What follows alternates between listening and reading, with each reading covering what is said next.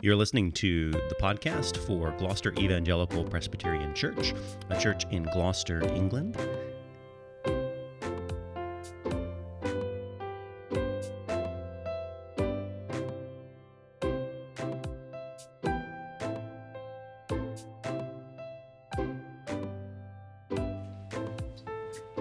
Well, we come now to our sermon text, Luke chapter 5, as we've been looking at the life of Jesus. So if you would, it's printed on your service sheet. If you have your Bible, would you turn to Luke chapter 5, and we'll be looking at the first 26 verses.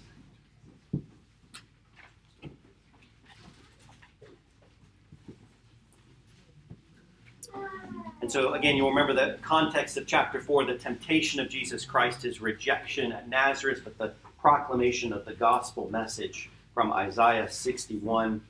And Jesus' power to tearing down the strongholds of Satan by healing this man with an unclean demon and healing Peter's mother-in-law and healing these people in mass. And that Jesus has come to preach the good news of the kingdom of God. And that leads us into chapter 5. So hear these words from Holy Scripture, starting in verse 1. On one occasion, while the crowd was pressing in on him to hear the word of God, he was standing by the lake of Gennesaret.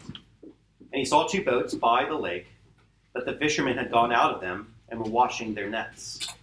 Getting into one of the boats, which was Simon's, he asked him to put out a little from the land. And he sat down and taught the people from the boat. And when he had finished speaking, he said to Simon, "Put out into the deep and let down your nets for a catch." And Simon answered, "Master, we toiled all night and took nothing. But at your word I will let down the nets." And when they had done this, they enclosed a large number of fish, and their nets were breaking. They signaled to their partners in the other boats to come and help them. And they came and filled both the boats so that they began to sink. But when Simon Peter saw it, he fell down at Jesus' knees, saying, "Depart from me, for I am a sinful man, O Lord." For he and all who were with him were astonished at the catch of fish that had taken place. And so also James and John, the son of Zebedee, who were partners with Simon. And Jesus said to Simon, "Do not be afraid. From now on you will be catching men." And when they had brought their boats to land, they left everything and followed him. While he was in one of the cities, there came a man full of leprosy. And when he saw Jesus, he fell on his face and begged him, "Lord, if you will, you can make me clean." And Jesus stretched out his hand and touched him, saying, "I will, be clean." And immediately the leprosy left him. And he charged him to tell no one, but go and show yourself to the priest and make an offering for your cleansing, as Moses commanded, for proof of them. But now even more, the report about him went abroad, and great crowds gathered to hear him and to be healed of their infirmities. But he would withdraw to desolate places and pray. On one of those days he was teaching. Pharisees and teachers of the law were sitting there, who had come from every village of Galilee and Judea from Jerusalem. And the power of the Lord was with him to heal. And behold, some men were bringing on a bed a man who was paralyzed. And they were seeking to bring him in and lay him before Jesus. But finding no way to bring him in because of the crowd, they went up on the roof and let him down with his bed through the tiles into the midst before Jesus. And when he saw their faith, he said, "Man, your sins are forgiven you." And the scribes and the Pharisees began to question, saying, "Who is this who speaks blasphemies? Who can forgive sins but God alone?" When Jesus perceived their thought, he answered them, "Why do you question in your heart? Which is easier to say, 'Your sins are forgiven you,' or to say, 'Rise and walk'? But that you may know that the Son of Man has authority on earth to forgive sins." He said to the man who was paralyzed, "I say to you, rise, pick up your bed, and go home." And immediately he rose up before them and picked up what he had been lying on and went home, glorifying God.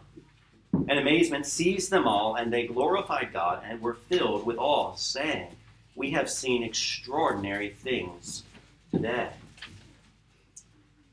Well, I know that is a long reading, as Luke's chapters are quite long, and you'll have to forgive the preacher for not being able to find a way to subdivide chapter 5 into 3 sections. I've looked and could not find a way to make 3 sermons out of chapter 5. Some of you may rejoice that we'll be only having 2 sermons in chapter 5. I don't know. But chapter 5 and 6 of Luke, they can sound like they're these vignettes or episodes in the life of Jesus that are slightly maybe disconnected. I mean, even as I'm reading this, it just seems to jump with a little segue between these 3 different episodes.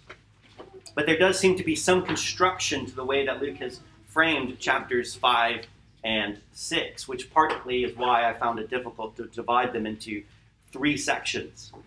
Because the section we just read is linked together by Jesus' authority. And you'll notice the way in which he acts in each of these 3 episodes. His authority over people in the first one. His second one, his authority that is greater than that of the priests. And finally, in the last one we read, his authority over the lawyers or the scribes and the Pharisees.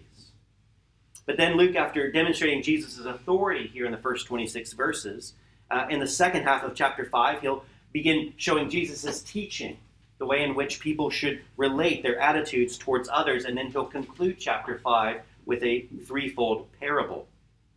And I bring all of that up because once we move into chapter 6, once again, the first 19 verses deal with Jesus' authority. His authority over the Sabbath, over his authority over healing, and his authority over all this sickness.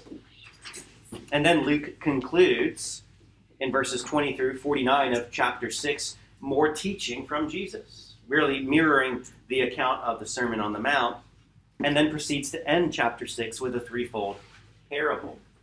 So it's clear to me that Luke is constructing these 2 chapters to really, again, show us and addressing that question that Luke's really highlighting. Who is the Son of Man? Who is the Lord Jesus Christ? We've already seen in chapter 4 how he is the one who has come to free us from spiritual captivity. He is the one who is proclaiming liberty to the captives and demonstrating his power to make us whole. And in chapters 5 and 6, we'll see Jesus has this authority as the Son of Man, that he can command and he has authority over, but then he's also able to demand of us certain beliefs and certain actions, really his teachings. And so this morning we'll just look at these 3 episodes. Jesus' authority over people, the first 11 verses. Jesus' authority over the priests, verses 12 through 16. And Jesus' authority over the lawyers, verses 17 through 26. And you'll note the way that chapter 5 begins with Jesus preaching and proclaiming the Word of God, just as what it ended in chapter 4, saying that is his mission. He must preach the Word of God. He must preach the kingdom. And so we can assume, Luke doesn't need to tell us what he's preaching, but likely it's in reference to Isaiah 61, liberty to the captives. The Son of Man is here in order to tear down the strongholds of Satan, to heal our diseases, and to bring us to God. And so Jesus now is preaching this around the Lake of Gennesaret, which is actually just another name for the Sea of Galilee. The town of Gennesaret is actually south below Capernaum. And so this is one of those things, I'm sure there are plenty, where they have 2 different names, apparently, based on where you are in reference to it. And so Jesus is surrounded by this crowd of people on the Sea of Galilee. And so to continue his teaching, he gets into these fishing boats, this fishing boat owned by Simon Peter. And they push out a little ways, and Jesus sits down, as is normal of a teacher who is going to be teaching the people. And as I showed the children, I think I always assumed that the fishing boats were smaller. And so you would think Jesus sitting down in this wobbly boat with Simon Peter trying to handle it. But the boats are actually much bigger, much larger vessels. And so it would be actually pretty easy for Jesus to sit down, but they would have crews to operate these. So Jesus is teaching, and Luke really wants to highlight for us the miracle that Jesus does, which is really to confirm his teaching, or really ends up being another time or another event for him to teach through. And actually, if you've read Matthew and Mark recently, I am always struck by the way in which Jesus just commands the fishermen to follow him, and they just up and do it. It always seems a miracle to me that at those mere words they would respond that way. And I think Matthew and Mark are highlighting the fact that Jesus has that authority. He has that ability that he can just command, and at a moment's notice, these men drop everything to follow Jesus. But I think what Luke here is doing, he's expanding upon this well-known passage by showing us the way in which Jesus demonstrates his authority over just the natural world. In verse 4, the second half, we have this miracle that's really tailor-made for these fishermen. Right? Jesus here, after preaching and teaching, tells Simon Peter to put his net out.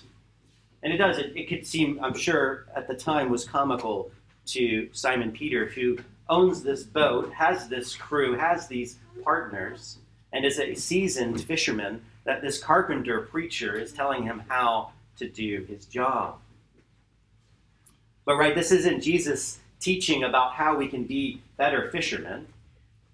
Right? This is not a way in which, if you're like me and you've gone fishing before and you've caught nothing, this is not a practical way in which you can solve that dilemma. Rather, this is this miracle to demonstrate who Jesus is and the authority that he has. And so Peter responds with this word, Master. We've been doing this all night. And the way they would have been doing it is they would have had these large nets that at night the fish wouldn't be able to see them. And so then they would swim into here, and you would be able to close the nets around them and have this big haul of fish. So they had been working throughout the night. They had caught nothing. It had been a worthless day for them. They're tired. They're mending and cleaning their nets. And we can't really read into Peter's response if he was incredulous at being told to do this. It does sort of sound that way. Master, we know what we're doing. But even in the midst of that, I'm also just astonished. Even though Peter believes this to be folly, he does obey. He does obey, rather a strange request of Jesus. And you also note the way in which Peter refers to Jesus. He refers to him as master, and this word comes from Greek. It's epistates, if I'm pronouncing that right. And the reason I say that is not so you have to learn this Greek word, but just to point out that it's not the word kurios. The word kurios, which means Lord, can also be translated as master.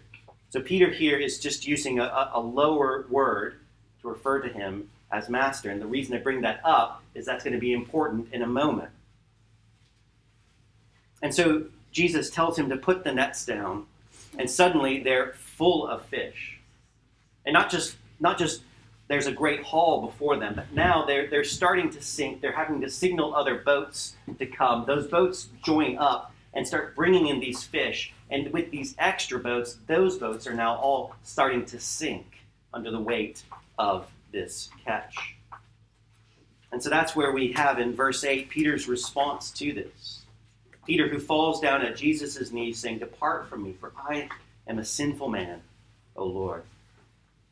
And what's happening here is Peter, who is this seasoned fisherman, who knows what could reasonably expected from a haul of fish, even on his best day, would never be in a situation where his boats and partners' boats would be sinking from the weight of the fish that they have hauled in. Peter knows beyond a shadow of a doubt that not only is this incredibly unusual to catch fish during the day with these nets, but to catch this abundance amount of fish. And he knows right at that moment when he's falling down upon his knees, when he sees, the boat sinking under the weight, that all of this has happened because the Lord Jesus said. And Peter here has his eyes and his mind open, and in full recognition, he confesses, I am sinful. And think of the words that he's using there. Not just, I'm stupid, right? I'm silly for doubting you. But here in the presence of the Lord Jesus, in the presence of this amazing miracle and this authority to have control and command over fish in the ocean, Peter at that moment seems to realize that this is not just a really good teacher. That this is not just a powerful, charismatic teacher. That rather, this is the Lord God Almighty. Now, Peter may not understand fully how all of this is happening or every facet of who Jesus is, but there seems to be something here embryonic in his understanding that the person standing before him is the Lord of glory. And again, you'll note the way he refers to him. I am a sinful man, O Lord. And this is the word kurios. This is the word that in the Greek translation of the Old Testament, when they have the word Lord, this is the word they use to translate that. So here it's very likely that Peter is using the way in which you can say the divine name without saying the divine name. Where we would say the word is translated as Yahweh in the Old Testament. You'll note in our Old Testament we translated in all capitals, Lord. So here Peter is no longer calling him master, but calling him Lord. In verse 9, all of these other seasoned fishermen are just absolutely astonished. They are standing in awe. These are the soon-to-be disciples here looking at the power that Jesus has and what is really just a rather small miracle. In the grand scheme of things that Jesus is doing, this amazing haul of fish is actually really pretty minor. But they know in that instance that who they're dealing with, or rather they know that who they thought they were dealing with is not who he actually is, but rather he has greater authority and greater power. And so at the end of verse 10, Jesus responds to them with, again, these words that God seems to utter in many instances. Do not be afraid. Do not be afraid. Because we can almost kind of laugh at the situation of the boat sinking under all of this weight of all of this fish. And what are these men going to now do in their lives that they have come across Jesus? But I think, again, if we were there in the midst of this, that suddenly this man was able to wield power that no ordinary human being should ever be able to do. And in that instance, he was just preaching about the kingdom of God, about liberating the captives, and suddenly, at the snap of his fingers, this great haul of fish came about where it shouldn't have been, and greater than anything they had ever caught before. And so I think rightly Jesus says, don't be afraid. Because they're standing in awe. There is fear here. Don't worry, he says. Don't worry. Don't be afraid. And what's amazing is the second half of what he says. From now on, you will be catching men. You will be catching men. You're probably used to the words in Matthew where it says, I will make you fishers of men. Luke here uses a word that actually means catch alive, which I didn't actually know until reading this passage, that Greek had a word that meant you can capture things alive. And I wonder if Luke is just realizing that fishermen typically catch things dead. I don't know what Luke is thinking, but it seems to be that he's reminding them that what they're doing is they're bringing dead people to life. They're bringing people to everlasting life. And in verse 11, what do the fishermen do? And again, you have to think back to the situation. They had just pulled in this incredible haul of fish that it would be worth a tremendous amount of money. This is the greatest haul that they have ever pulled in. Again, remember, the boats weren't even capable of handling this. And they have before them on the land, they have their boats that they've invested in. They have their livelihood, and they have the greatest amount of wealth, potential wealth there in their hands. And what do? They just walk away. They walk away from it. Their boats are left, presumably, just moored there on the beach. The fish is left there in a pile. Their nets are left. All of their stuff, everything that they have, all of their past life, their job, everything is left in an instance. And they follow Jesus. Why? It's not just that they saw this great miracle. Because again, I think Matthew and Mark leave it out to point to the fact that Jesus just simply has the authority and ability to demand that they follow him. Right? We've seen this through chapter 4 and now chapter 5 that Jesus just simply has authority over the physical world. He can call on fish to come in great abundance so that they'll be captured in these nets. Later on, he can calm storms with a word. With just a simple command, he can tell demons to flee, sickness to reverse. And right, all of this when his care over the physical world, his power over the physical world is not so that he can call rocks and trees and wildlife to be obedient to him, but to call men and women to obedience by faith. And we see also in this episode, really it's behind the scenes, but we can make a reasonable assumption that Jesus calls these men to follow him, and the Holy Spirit is at work to grant this obedience. And again, I think Matthew and Mark highlight this by leaving out this catch of fish there. That the Spirit worked a mighty miracle in these men, that just at the call of Jesus, they walk and leave everything behind and follow him. And that's the wonder, even in this passage, we see that the power of the Holy Spirit can be at work in us to be those who walk away from that sinful life of rebellion and disobedience. But by the power of the Spirit, he awakens faith inside us so that we can then follow Jesus. But also think from this episode, think of the responsibility. Think of the responsibility that we have. That those fishermen had really two things. They had a really short sermon, presumably, and they had this one mighty miracle.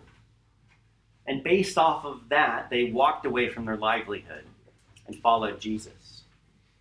Many of them didn't know it, but all of them basically had signed a death sentence, were signed a death sentence. Every one of them was going to die, apart from John.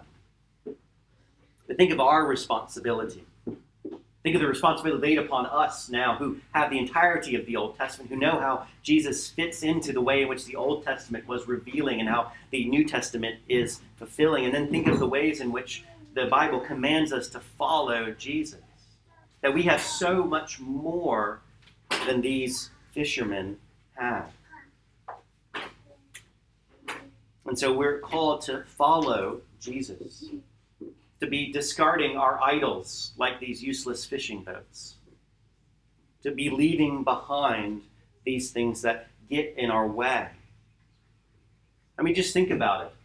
Part of the reason I think they just abandoned these fishing boats is they realized that their calling now was to catch men, that boats aren't very useful in that endeavor. And so they leave these behind, and there's that same call in our life to leave behind all of these idols and all of these dead weights that hang on to us in order that we may follow Jesus. We have a new commission in our life.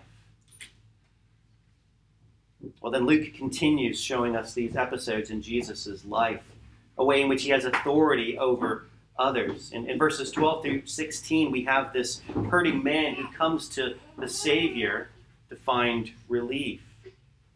And just as we had this episode where you had Jesus coming to these fishermen, his job is not coming in a way in which he's teaching the fishermen how to fish better, but rather demonstrating his authority over all creation. And here we see Jesus' authority being greater than that of the priests. He's not telling that the priests are doing a bad job, right? He actually affirms the use and the necessity of the priests and of the law in this episode. But what he is showing is that just as he's greater than these fishermen, by these fishermen catch fish, Jesus creates fish. Jesus directs fish. So here he is this ultimate priest, because the priests of old could never actually do anything. They couldn't actually cure leprosy. They couldn't cure any of these diseases. They were just there to monitor these diseases and to then be able to sign off that they have been cured by God. And so this man comes, he's full of leprosy, Luke says, and you're probably aware that the Bible, when we translate it, we use leprosy to actually mean a whole host of skin diseases, not just what's called Hansen's disease, which is what we usually mean today with the word leprosy. But whatever this man has, he is contagious. He is full of it, covered in it, if you will, that he is completely consumed, and because of that, this man is completely isolated. Right? He'd be barred from cities. He'd be barred from the temple. He'd have to tell others as he walks that he is unclean so that people would be able to give him a wide berth. Feels a bit like COVID regulations before COVID sometimes. But nonetheless, this man was completely isolated from others. Right? You couldn't touch this man. Not only couldn't you touch him, but he needed to actually by law, stay far away from you. But he comes to the Savior. He comes, who's this man who is hopeless, who is desperate, and yet has hope in the Lord Jesus Christ. And he comes to this merciful Savior. And I think all of the different episodes in Jesus' life, to me, when he heals lepers, is one of the most touching scenes in all of Jesus' earthly ministry. Because, again, this man is 100% unclean. And anything he touches makes it then unclean. If he were to be here today and sit next to you and touch you, you would then be ceremonially unclean, potentially also actually physically unclean by catching this contagion. So if a priest were to touch him, he would be unclean from service and barred from service. And so usually the way in which Scripture teaches is that unholiness, uncleanliness, flows in a straight contagious line.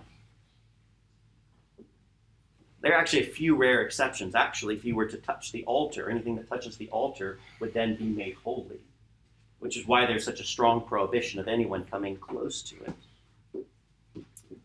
But note what happens here. Jesus comes and touches him. He says, I will be clean. He stretches out his hand and touches him. Suddenly, now, this man is clean immediately because Jesus has touched him. That holiness and cleanliness actually flowed forth and out from Jesus to this man, that Jesus did not take any of his uncleanliness. Jesus being perfectly holy, this man now became clean immediately. It's just this wonderful image of salvation. Right? We who are sinners, we who are broken individuals, we come to Jesus, and Jesus gives us cleansing. Jesus gives us righteousness. That we become clean in the sight of God immediately.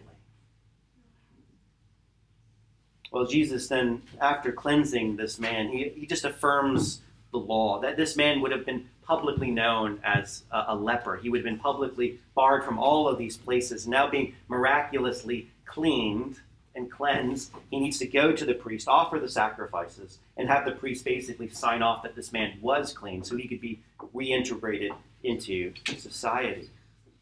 And he tells this man to go immediately to the priest, but don't tell anyone. Again, there's this theme where Jesus is directing others, like demons, to not testify, this man to not testify. And it seems to be that the idea here is that he doesn't want to be confused with the type of Messiah that could easily come to people's mind, that he is a wonder worker, that he is here to just do all of these healing miracles as a great prophet of God, instead of as the true Messiah whose primary mission is to preach and proclaim the kingdom of God.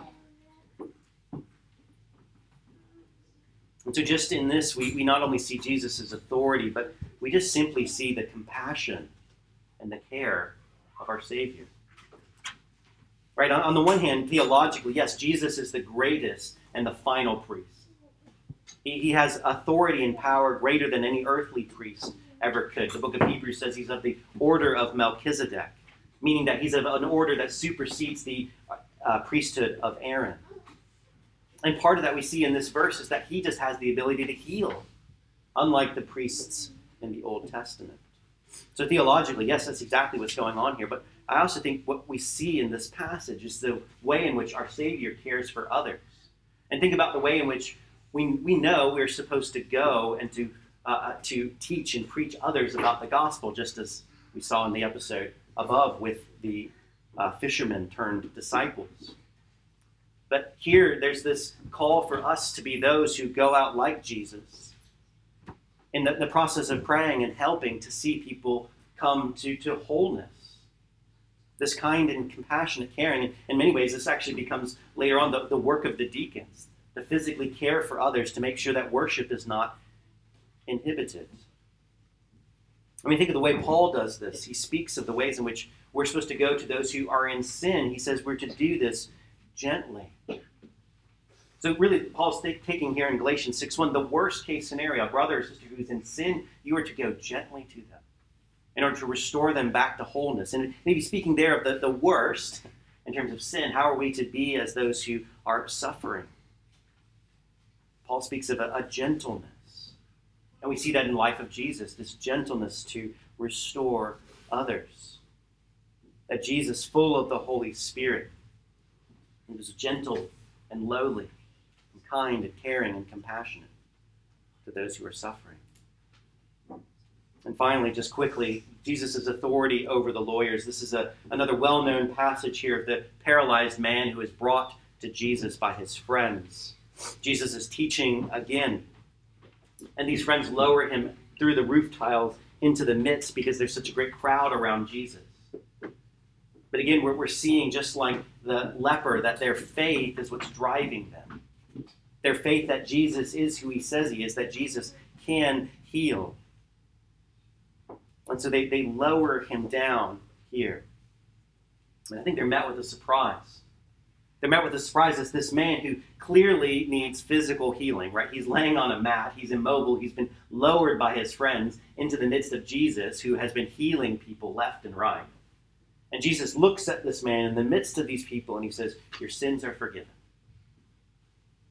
I don't know what that man would be saying, but I'm sure something along the lines of, "That's great and all, but I've got a bigger problem on my hands here." But I think what Jesus is showing here is that the purpose of his ministry was coming not that we would all be physically healed. Right, you remember the episode in Nazareth, what he tells the people is that there were many widows during this time, but God chose this one to help. He didn't help every one of them. He didn't heal everyone. And Jesus, when he came, he just did not heal every single person on the earth of their physical ailments. What Jesus came to do ultimately was to heal the relationship between man and God. That Jesus is trying to show the priority here, that this man's sin, this man's broken relationship with God, that's the priority. And he uses this in order to show a greater to a lesser miracle that happened.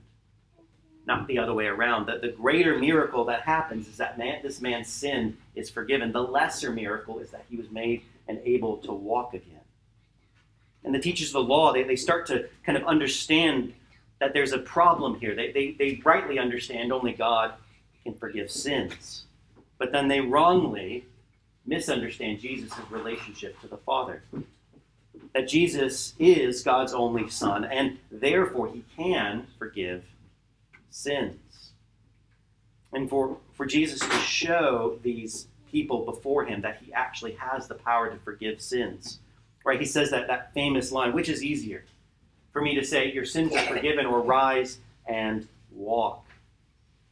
Right? Because in an earthly vein, it's very easy for people to say, "Your sins are forgiven," isn't it? It's an internal disposition.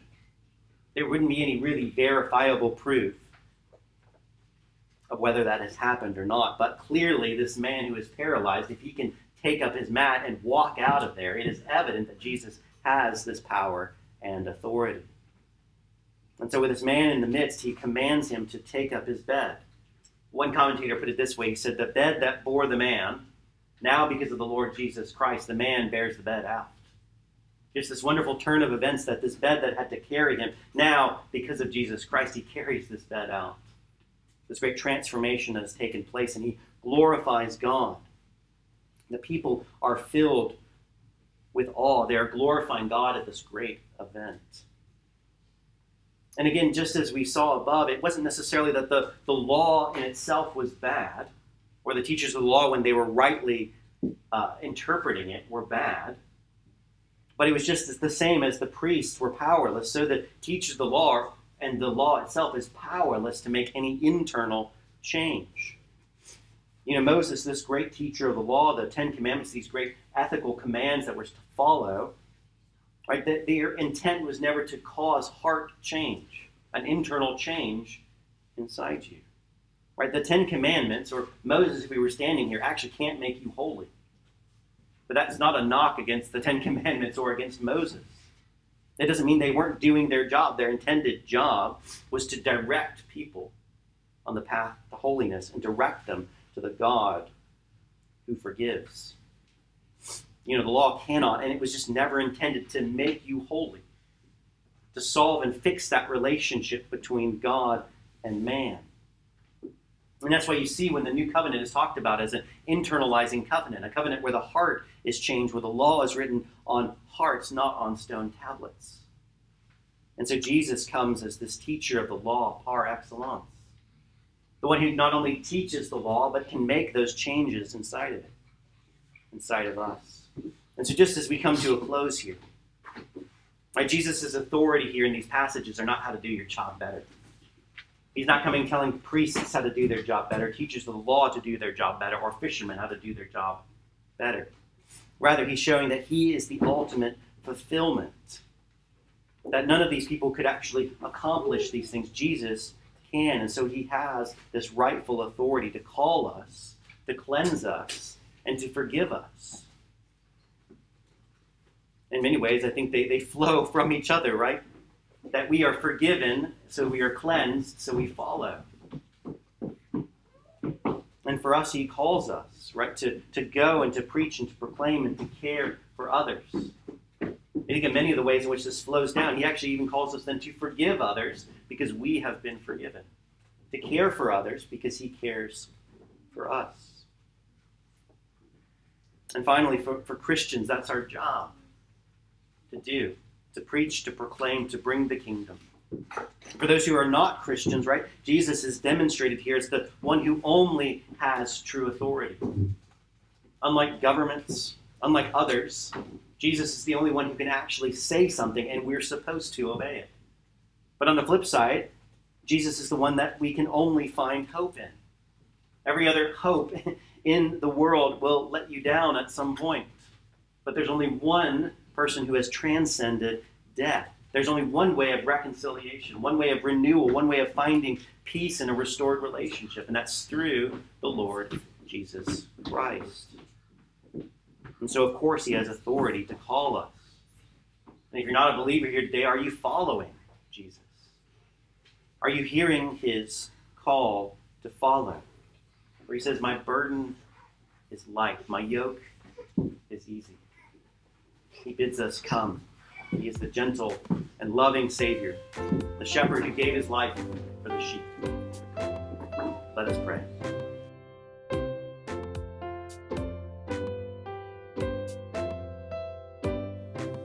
You've been listening to the Sermon Podcast for Gloucester Evangelical Presbyterian Church. You can find us out online at gloucesterpres, that's pres.co.uk for more. Thank you.